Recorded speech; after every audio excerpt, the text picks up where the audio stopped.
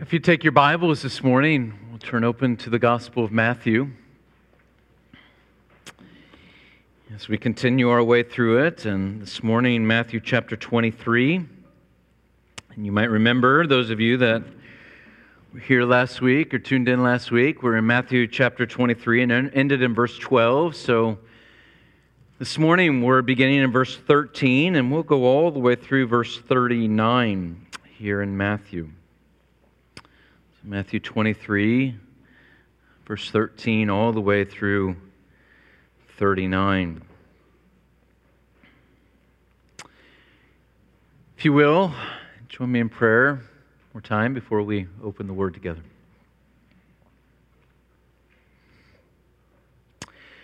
Our Father, we do pray that you would keep us in a spirit of prayer, even as we hear the Word read and as we hear it preached this morning. May we examine ourselves. May we find that you are examining us. And that there is great delight in coming under the teaching and the instruction and the shaping influence of your word. Work in us, we pray, for your glory and for your praise. In Christ's holy name, amen. Matthew chapter 23, verses 13 through 39. This is the holy, inerrant word of God.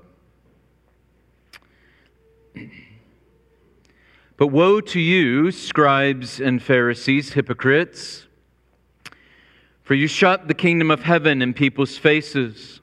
For you neither enter yourselves, nor allow those who would enter to go in. Woe to you, scribes and Pharisees, hypocrites, for you travel across sea and land to make a single proselyte. And when he becomes a proselyte, you make him twice as much a child of hell as yourselves. Woe to you, blind guides, who say, if anyone swears by the temple, it is nothing, but if anyone swears by the gold of the temple, he is bound by his oath. You blind fools! For which is greater, the gold or the temple that has made the gold sacred? And you say, if anyone swears by the altar, it is nothing, but if anyone swears by the gift that is on the altar, he is bound by his oath, you blind men. For which is greater, the gift or the altar that makes the gift sacred? So whoever swears by the altar swears by it and by everything on it. And whoever swears by this temple swears by it and him who dwells in it. And whoever swears by heaven swears by the throne of God and by him who sits upon it. Woe to you, scribes and Pharisees, hypocrites! For you tithe the mint and dill and cumin, and have neglected the weightier matters of the law, justice and mercy and faithfulness. These you ought to have done without neglecting the others. You blind guides, straining out a gnat and swallowing a camel. Woe to you, scribes and Pharisees, hypocrites! For you clean the outside of the cup and the plate, but inside they are full of greed and self-indulgence. You blind Pharisee! First clean the inside of the cup and the plate, that the outside also may be clean. Woe to you, scribes and Pharisees, hypocrites, for you are whitewashed tombs, which outwardly appear beautiful, but within are full of dead people's bones and all uncleanness. So you also outwardly appear righteous to others, but within you are full of hypocrisy and lawlessness. Woe to you, scribes and Pharisees, hypocrites! For you build the tombs of the prophets and decorate the monuments of the righteous, saying, if we had lived in the days of our fathers, we would not have taken part with them in shedding the blood of the prophets. Thus you witness against yourselves that you are sons of those who murdered the prophets. Fill up then the measure of your fathers, you serpents, you brood of vipers. How are you to escape being sentenced to hell? Therefore I send you prophets and wise men and scribes, some of whom you will kill and crucify, and some you will flog in your synagogues and persecute from town to town, so that on you may come all the righteous blood shed on earth, from the blood of righteous Abel to the blood of Zechariah, the son of Berechiah, whom you murdered between the sanctuary and the altar. Truly, I say to you, all these things will come upon this generation. O Jerusalem, Jerusalem, the city that kills the prophets and stones those who are sent to it, how often would I have gathered your children together as a hen gathers her brood under her wings, and you were not willing. See, your house is left to you desolate. For I tell you, you will not see me again until you say, Blessed is he who comes in the name of the Lord. So the grass withers and the flower fades. The word of God is forever. Thanks be to God. Amen.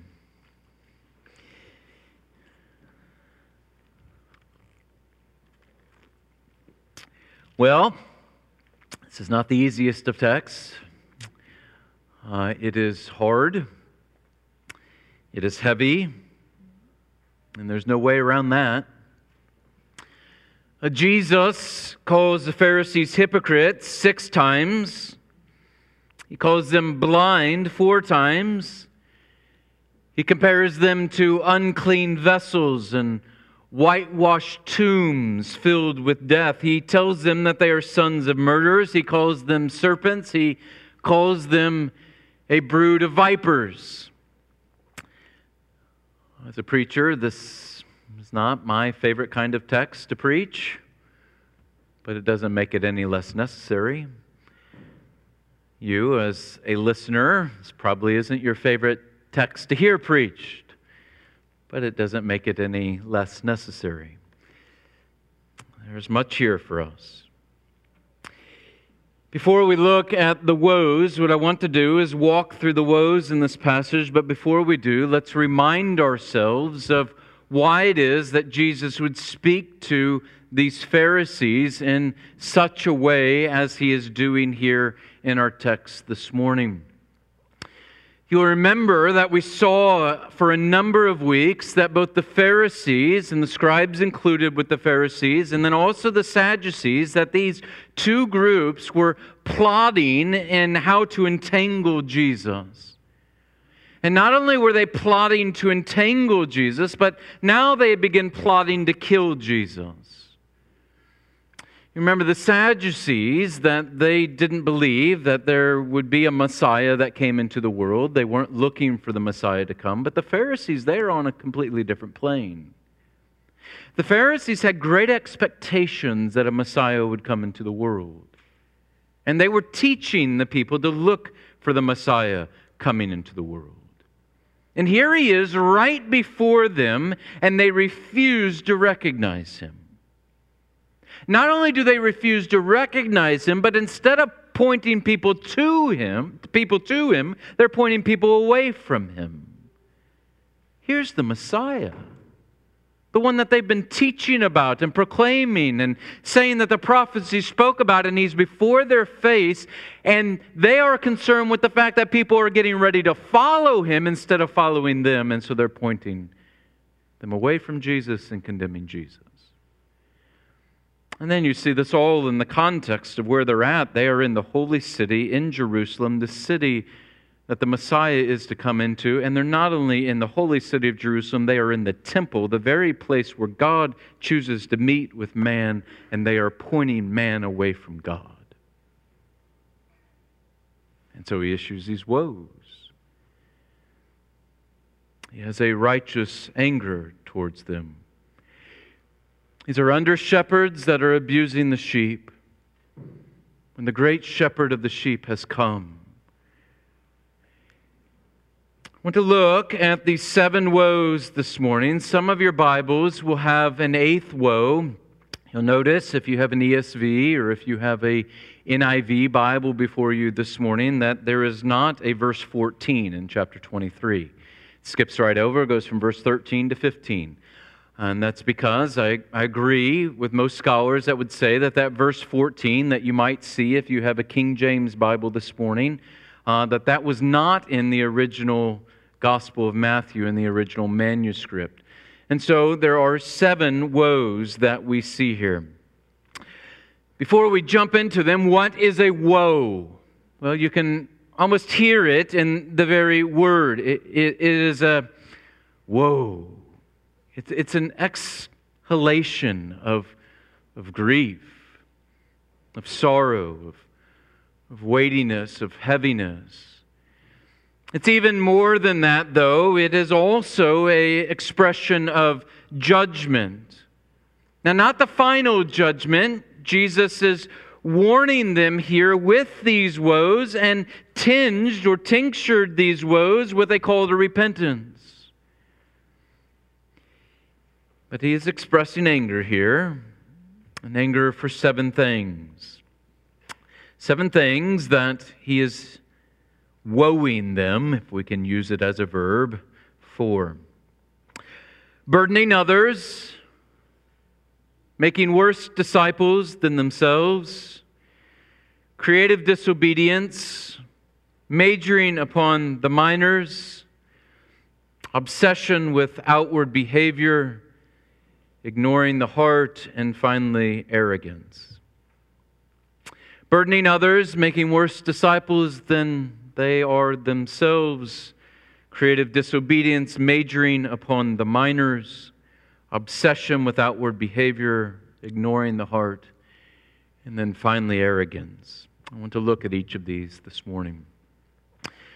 The first is burdening others. Verses 13 and 15, he pronounces this first woe, this judgment upon them for their shutting the kingdom of heaven in the people's face, Jesus says. And for making, then, the second woe, their disciples twice as much a child of hell as they themselves are. So those 2 woes want to tackle together here. How? Well, by burdening others. Burdening others.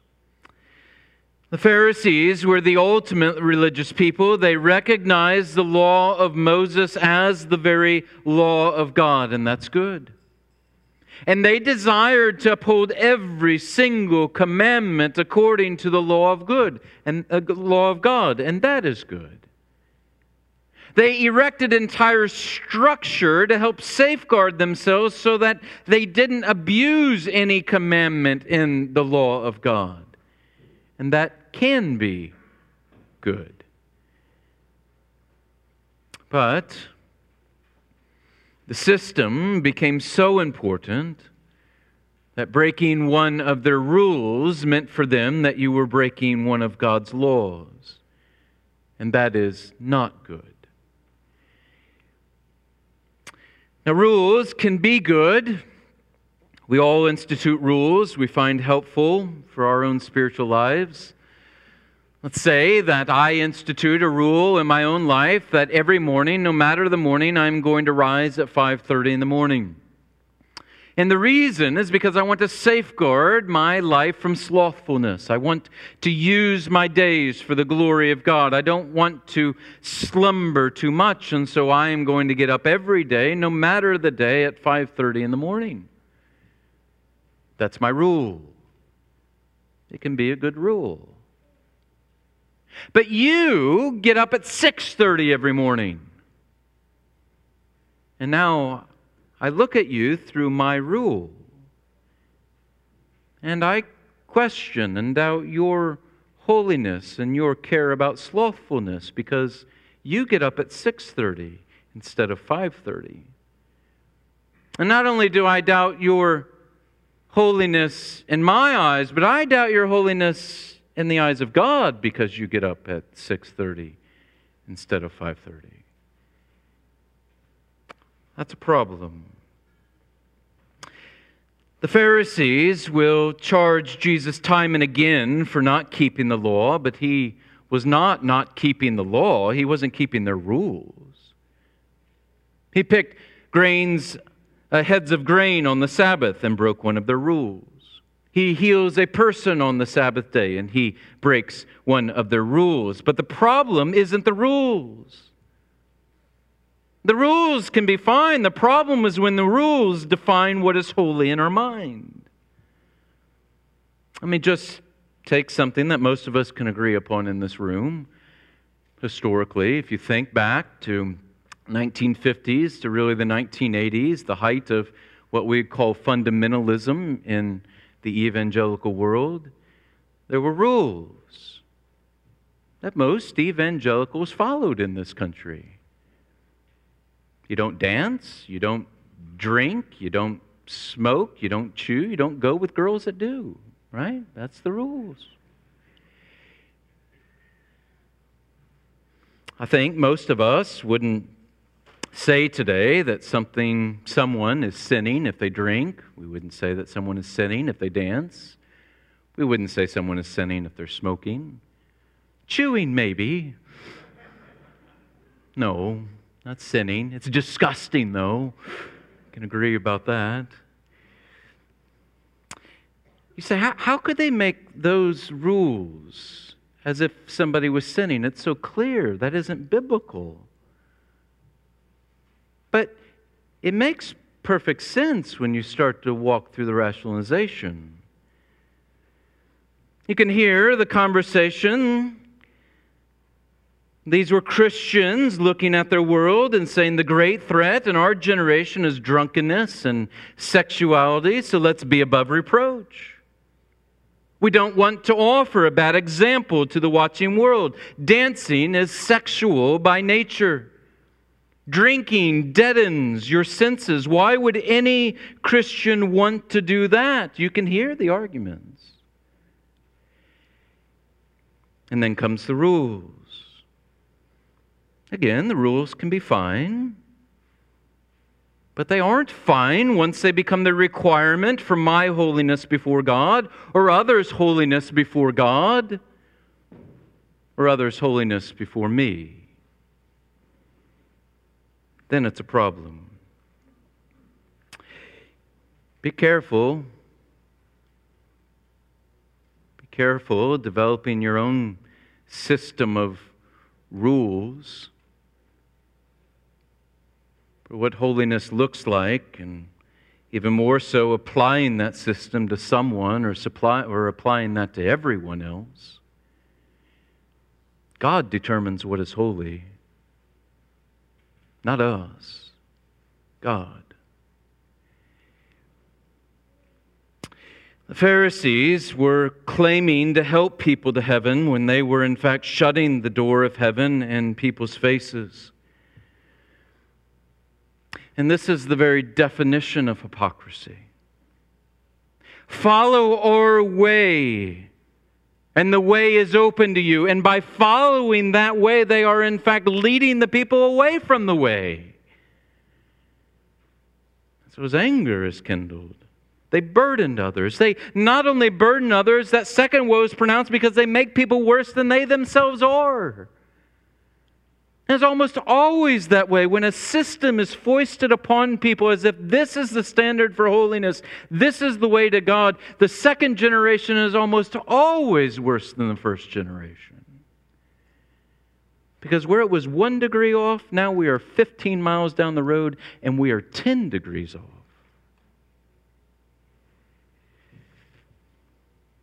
I told you this last week, remind you again. All those that say, follow me, to you are not worth following. All those that want you to follow them are not worth following. The greatest threat to the church in every generation is not from without, it's from within. Be careful who you are looking up to and who you are looking around at.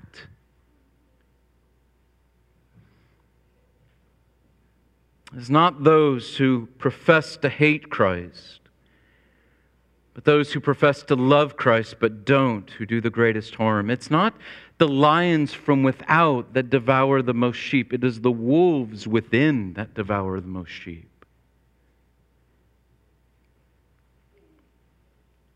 If those you look up to, or you look around to as your friends who influence you are continually pointing you to other things than to Christ, even spiritual things, then they're pointing you away from Christ. The Messiah's come, and they couldn't recognize it. They couldn't see it. because they had been burdened with another system of holiness.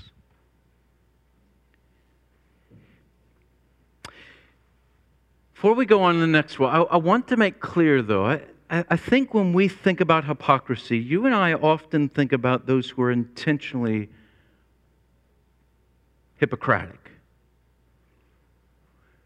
That is, that we think of those that you think of the wealth and health gospel preachers, and you think of those that are getting something from the fact that they are hypocrites and they're living this way. They get that wealth, or they get that position, or they get that prestige, or they get that honor, and so they are intentionally hypocrites. But they aren't the most dangerous. The most dangerous are the unintentional hypocrites. Those that are so blinded. The Pharisees are unintentional hypocrites. They're committed to their religion of fasting and tithing and Sabbath keeping and praying. They are just blind to their own waywardness. And they're the most dangerous. They are always the most burdensome to others. Jesus said, if the Son sets you free, you will be free indeed, free from the burdens of others that they seek to put on you. Come to me, all you who are weary and heavy laden, he says, and I will give you rest. That is the way. The other is not. Second or third, Jesus condemns them for their creative disobedience in verses 16 through 22. He pronounces woe for their swearing by the gold of the temple, or swearing by the sacrifice that was on the altar rather than the temple itself, or rather than by the altar. And they thought that somehow that they were freed up from an oath that was given because they swore by the gold of the temple rather than the temple, or they swore by the sacrifice on the altar rather than the altar itself.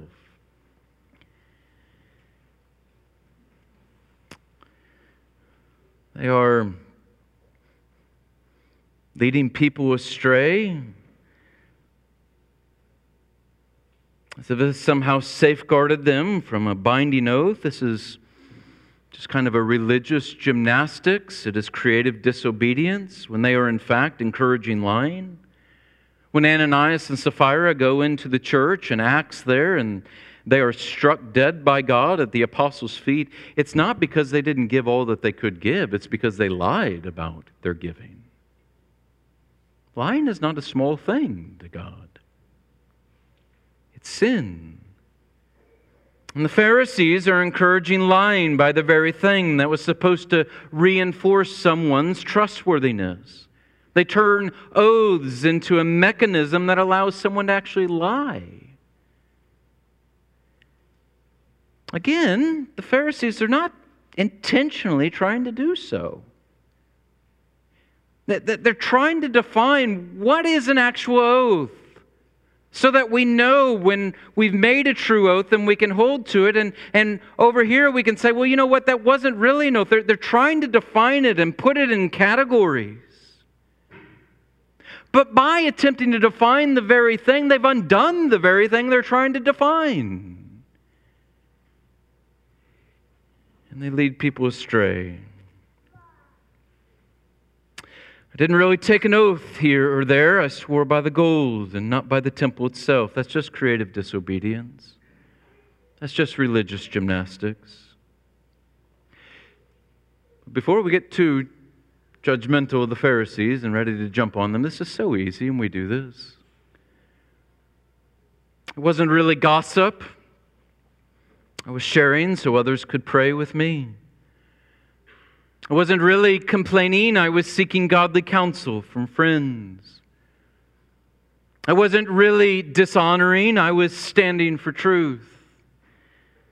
I wasn't really being unloving. I was simply being honest. Now, all these things can be true, but too often they are untrue. Just religious gymnastics. Just creative disobedience. Just a way for me to justify my own dishonoring. We want to be above reproach. We want to be above reproach. So we want to examine our lives to see whether we are playing the holy actor when we are doing nothing more than attempting to disguise our sin. The fourth woe in verses 23 through 24 is directed at them for majoring upon the minor while missing the major. Jesus says that they tithe dill and they tithe cumin and they tithe mint. They are fastidious about tithing. Even the smallest of herbs and the smallest of spices they will tithe. In fact, the Pharisees were renowned at this time for debating this. They are debating how far down must we tithe, and they settle upon it. We must tithe down to the very smallest of things. It became essential to their system. The law is important, and the law said we are to tithe. And so what do we tithe? Well, we create a whole system by which now we understand that this is what it looks like to tithe in every way. Yet Jesus says this. He says they have, quote, neglected the weightier matters of the law. In particular, he says they have neglected, quote, justice and mercy and faithfulness. Jesus is here summarizing Micah 6:8. He has told you, O man, what is good and what does the Lord require of you, but to do justice and to love kindness and to walk humbly with your God. If you look down to verse 28, Jesus inserts a word that I find fascinating in the context. He's called them hypocrites over and over and over. And then in verse 28, he adds something with the hypocrites. He calls them not only hypocrites, he says that they are lawless. Now that should blow your mind. Lawless? These are Pharisees. Their entire life is about the law. They are law-abiding people. Everything they do is consumed with the law. And Jesus says they're lawless. Why? Because they miss the greatest demand of the law: love. And so though you do not in fact do, Jesus is saying. Calvin summarizes Jesus here by saying, briefly then, the sum of the law comes back to love. Christ typically refers the real test of sanctity, that is holiness, to brotherly love. The Pharisees were committed to the absolute smallest of matters, and yet they were missing the largest of matters. As we saw a couple of weeks ago, Jesus will summarize the entire law with one word: love.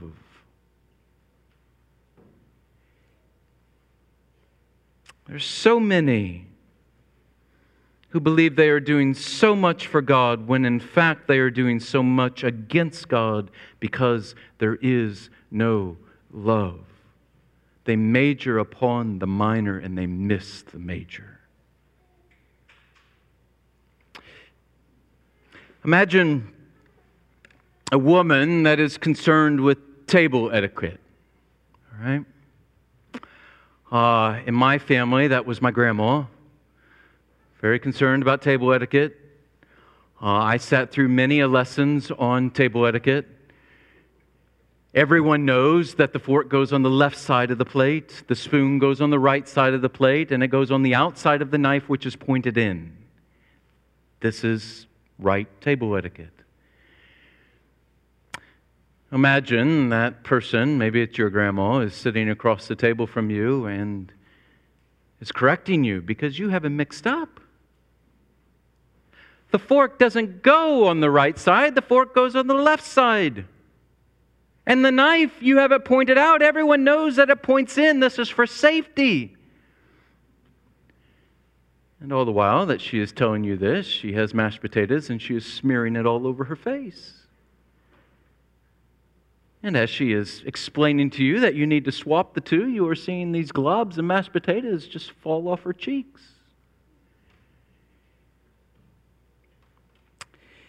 Jesus is confronted by the Pharisees regarding both the Sabbath and healing on the Sabbath, eating on the Sabbath and healing on the Sabbath. His response is the greater principle. God said, I desire mercy, not sacrifice.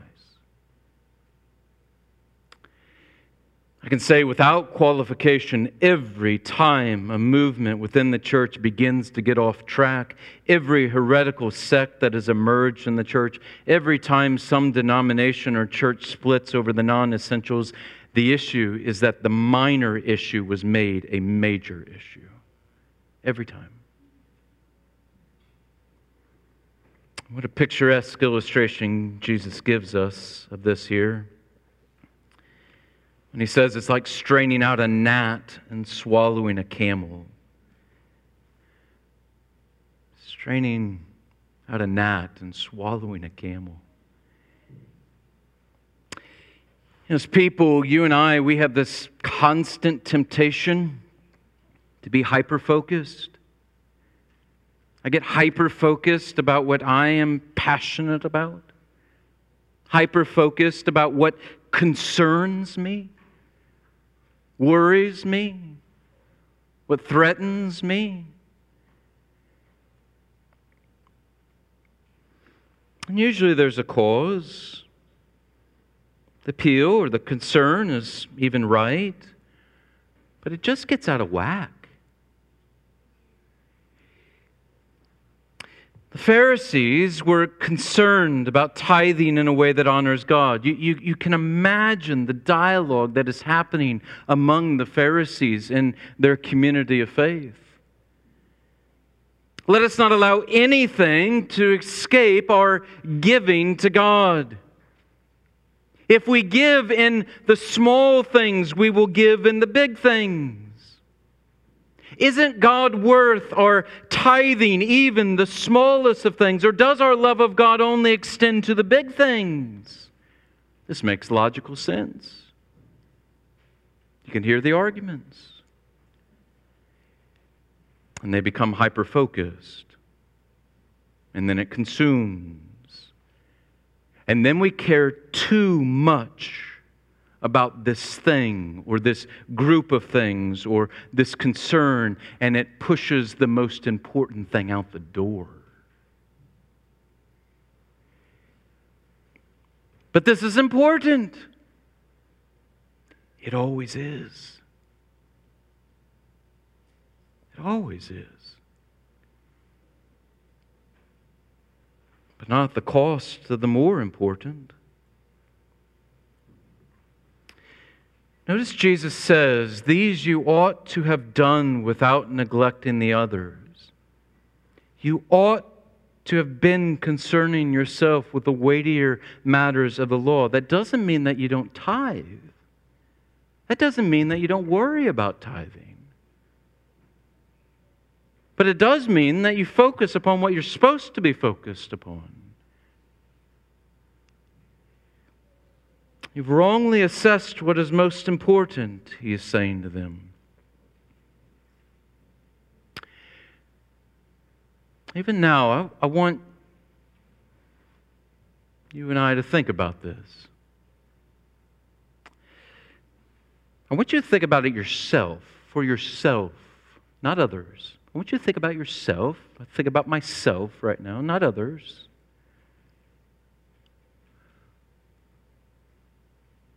If we can't personally apply this in our present circumstances with the present conversations that are occurring in our midst, then maybe we're just blind.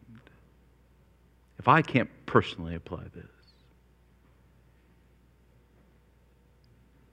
We each need to look in the mirror, and we might just find that as we're looking in that mirror that, you know what, I got mashed potatoes on my cheek.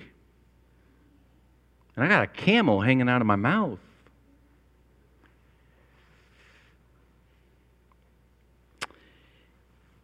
Fifth woe, verses 25 and 26. It's due to their obsession with outward behavior. They clean the outside of the cup, Jesus says, but inside they are full of greed and self-indulgence. They look the part, but they are disgusting within. I think we have all been there. You're sitting at the breakfast table in the morning and you are, getting down to that great part, those last bites of those Honey Nut Cheerios at the bottom of the bowl. And someone walks in and says, "Did someone run the dishwasher last night?" And then the question, "Did you get your bowl and spoon out of the dishwasher?" And your stomach just does a flip-flop. The scenario Jesus is painting is even more graphic here. It's that you're sitting down at someone's table and they have given you a bowl that looks good on the outside, and on the inside is not just the night's crumbs left over, it is weeks upon weeks of residue of what they have eaten in the inside of that bowl. And they have put a bowl of soup in the middle of the table and they said, "It's here. Put some soup in your bowl. Let's eat." It's meant to turn your stomach. This is disgusting. Jesus is disgusted. You look good on the outside, but inside you're a mess.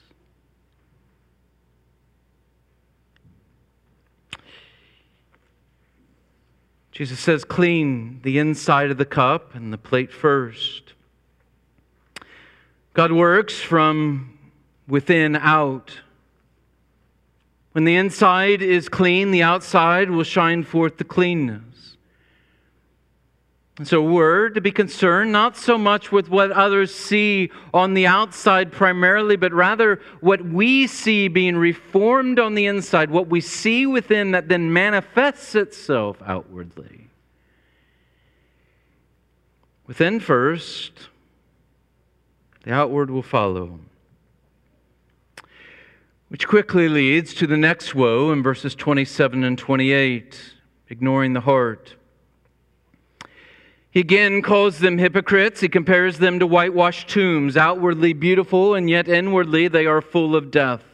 And the imagery is this, is that in Jerusalem at this time, you would have had these limestone tombs.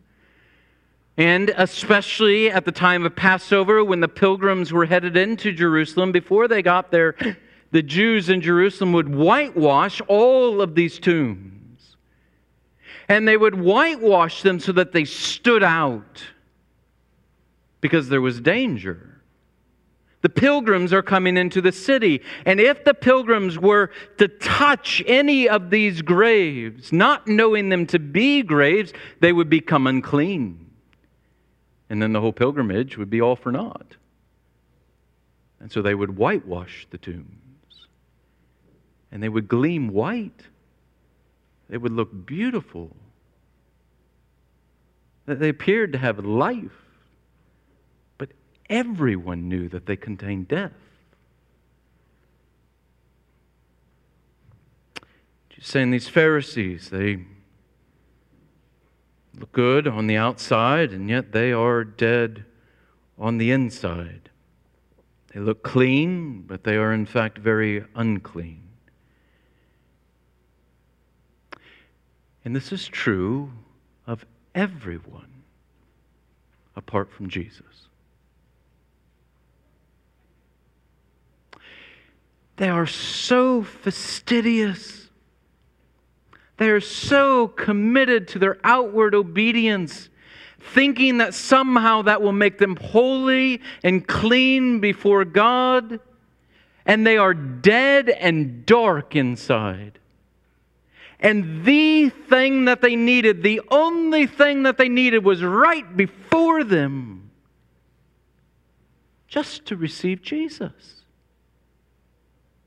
Just to receive Jesus. And they would have been clean.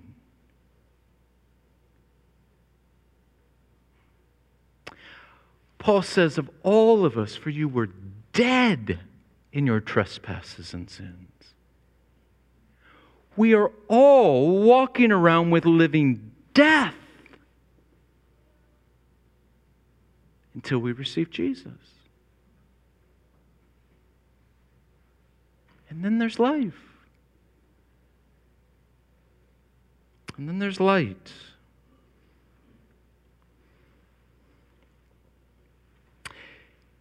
God knows, you know, He looks upon the heart. Are you alive within? You can fool me. You can fool those around you. You can't fool Him. Are you alive within?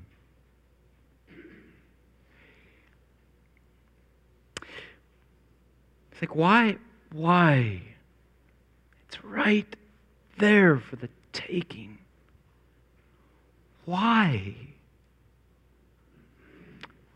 They're looking for the Messiah. They know the prophecies. He's there. Why? Why don't they just receive Him? And the answer is the last woe. It's their arrogance. Verses 29 through 36. Again, Jesus calls them hypocrites. They are blinded by pride, He says. They boast that if they had lived at the time of the prophets and their forefathers had killed these prophets, that they themselves would have not killed these prophets. They would have received the word of God. They would have received these messengers from God. They know it of themselves. And Jesus says, you testify against yourselves. How? Why? Because they're not receiving the prophet that's before them. And not just a prophet, but the prophet. It's arrogance. It's pride. And they only are not receiving Him, they're plotting to kill Him. And so Jesus says to them, fill up then the measure of your fathers. This is language that is to remind you and I of the Old Testament scriptures when God said that He would bring the nation of Israel back into the land and He would judge the land, the peoples in the land, when the iniquity of the Amorites had reached its full. And that's what He's saying here. God is patient with sin for a time, but only for a time.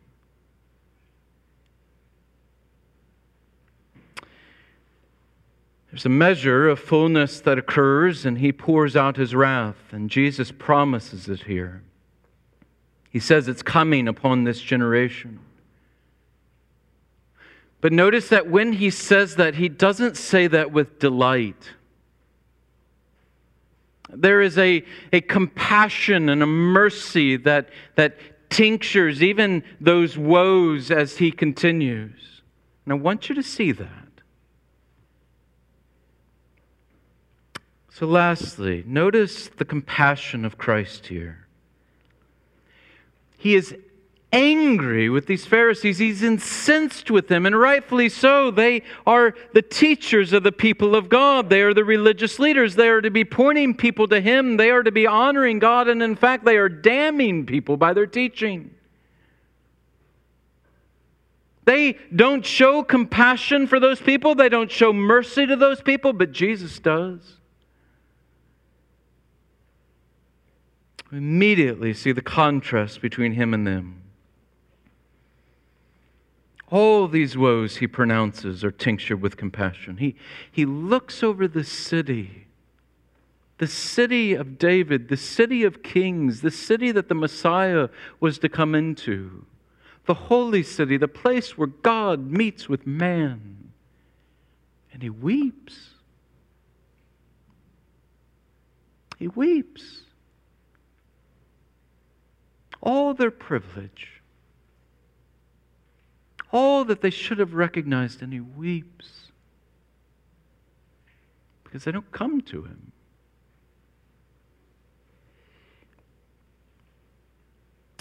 And He knows that judgment is going to come upon them. Told in Matthew 9 that He had compassion on the crowds because they were harassed and helpless. That you and I would have pity for the lost like Jesus does. We would have compassion for the hurting like Jesus does. We would know such a Savior and run to Him. He calls us to come. So I began the service with Jesus saying to you, "Come to me, all you who are weary and heavy laden, and I will give you rest." He calls you to come and to find rest under Him.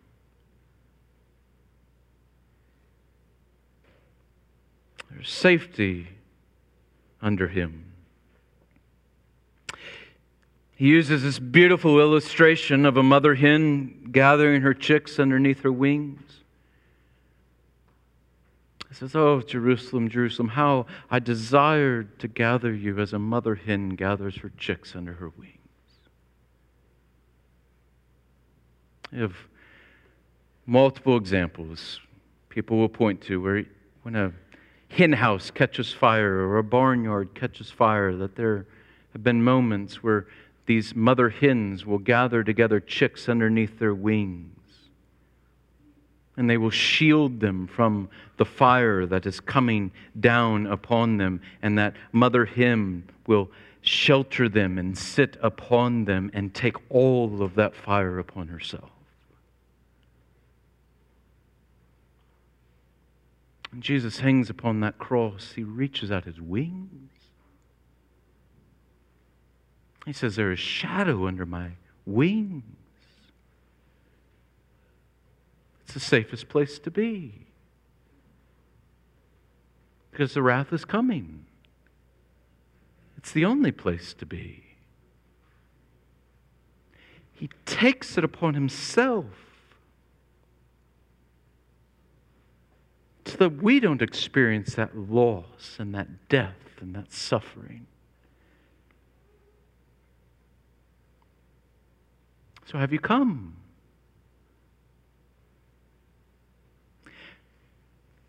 Why wouldn't you come? Jesus looks over this city. He longs to gather it. But He says that they are unwilling. This people refuses Him, and so He'll forsake them. And so, as we know in history, in AD 70, within 30 years of His death, the Roman army will march into Jerusalem, and it will make the city desolate, as Jesus prophesies here, and this temple that they are standing in will be torn down. But they could have come.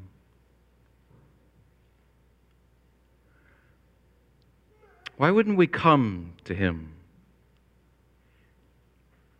Maybe you think this whole passage in context, you think, as J.C. Ryle was commenting upon this passage, he said some look at this and they say, it is the safest path in religion is not actually to profess, because if you do, you may be one of these hypocrites.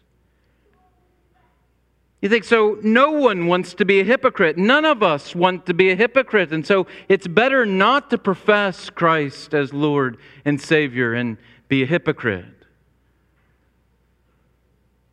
As Ryle said, it does not follow that all money is bad because there is much counterfeit money. There are many hypocrites. But it would be an awful, awful decision not to profess Jesus as Savior and Lord because of the hypocrites out there. That would be an awful error. An awful eternal error. Let's make it clear. There are plenty of hypocrites. But those of us that have truly professed Christ, we're not hypocrites. We're inconsistent. I'm inconsistent. I inconsistently love Christ well. I inconsistently walk in faithfulness well. And that is true of every single one of you out there that profess Christ. But that doesn't make you a hypocrite. There's a vast difference.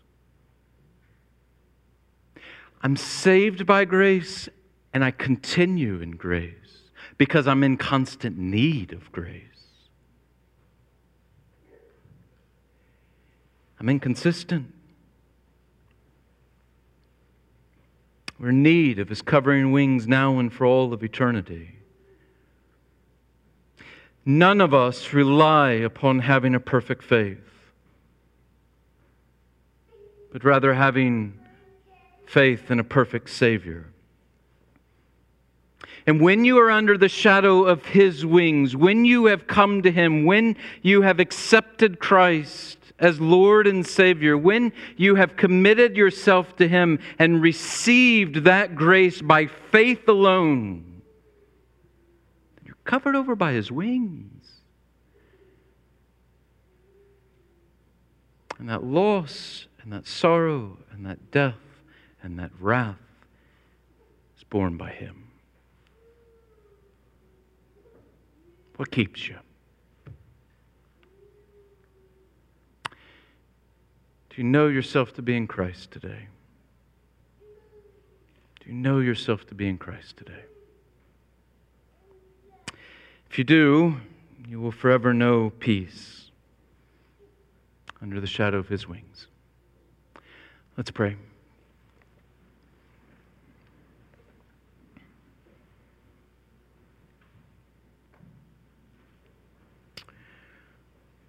Father,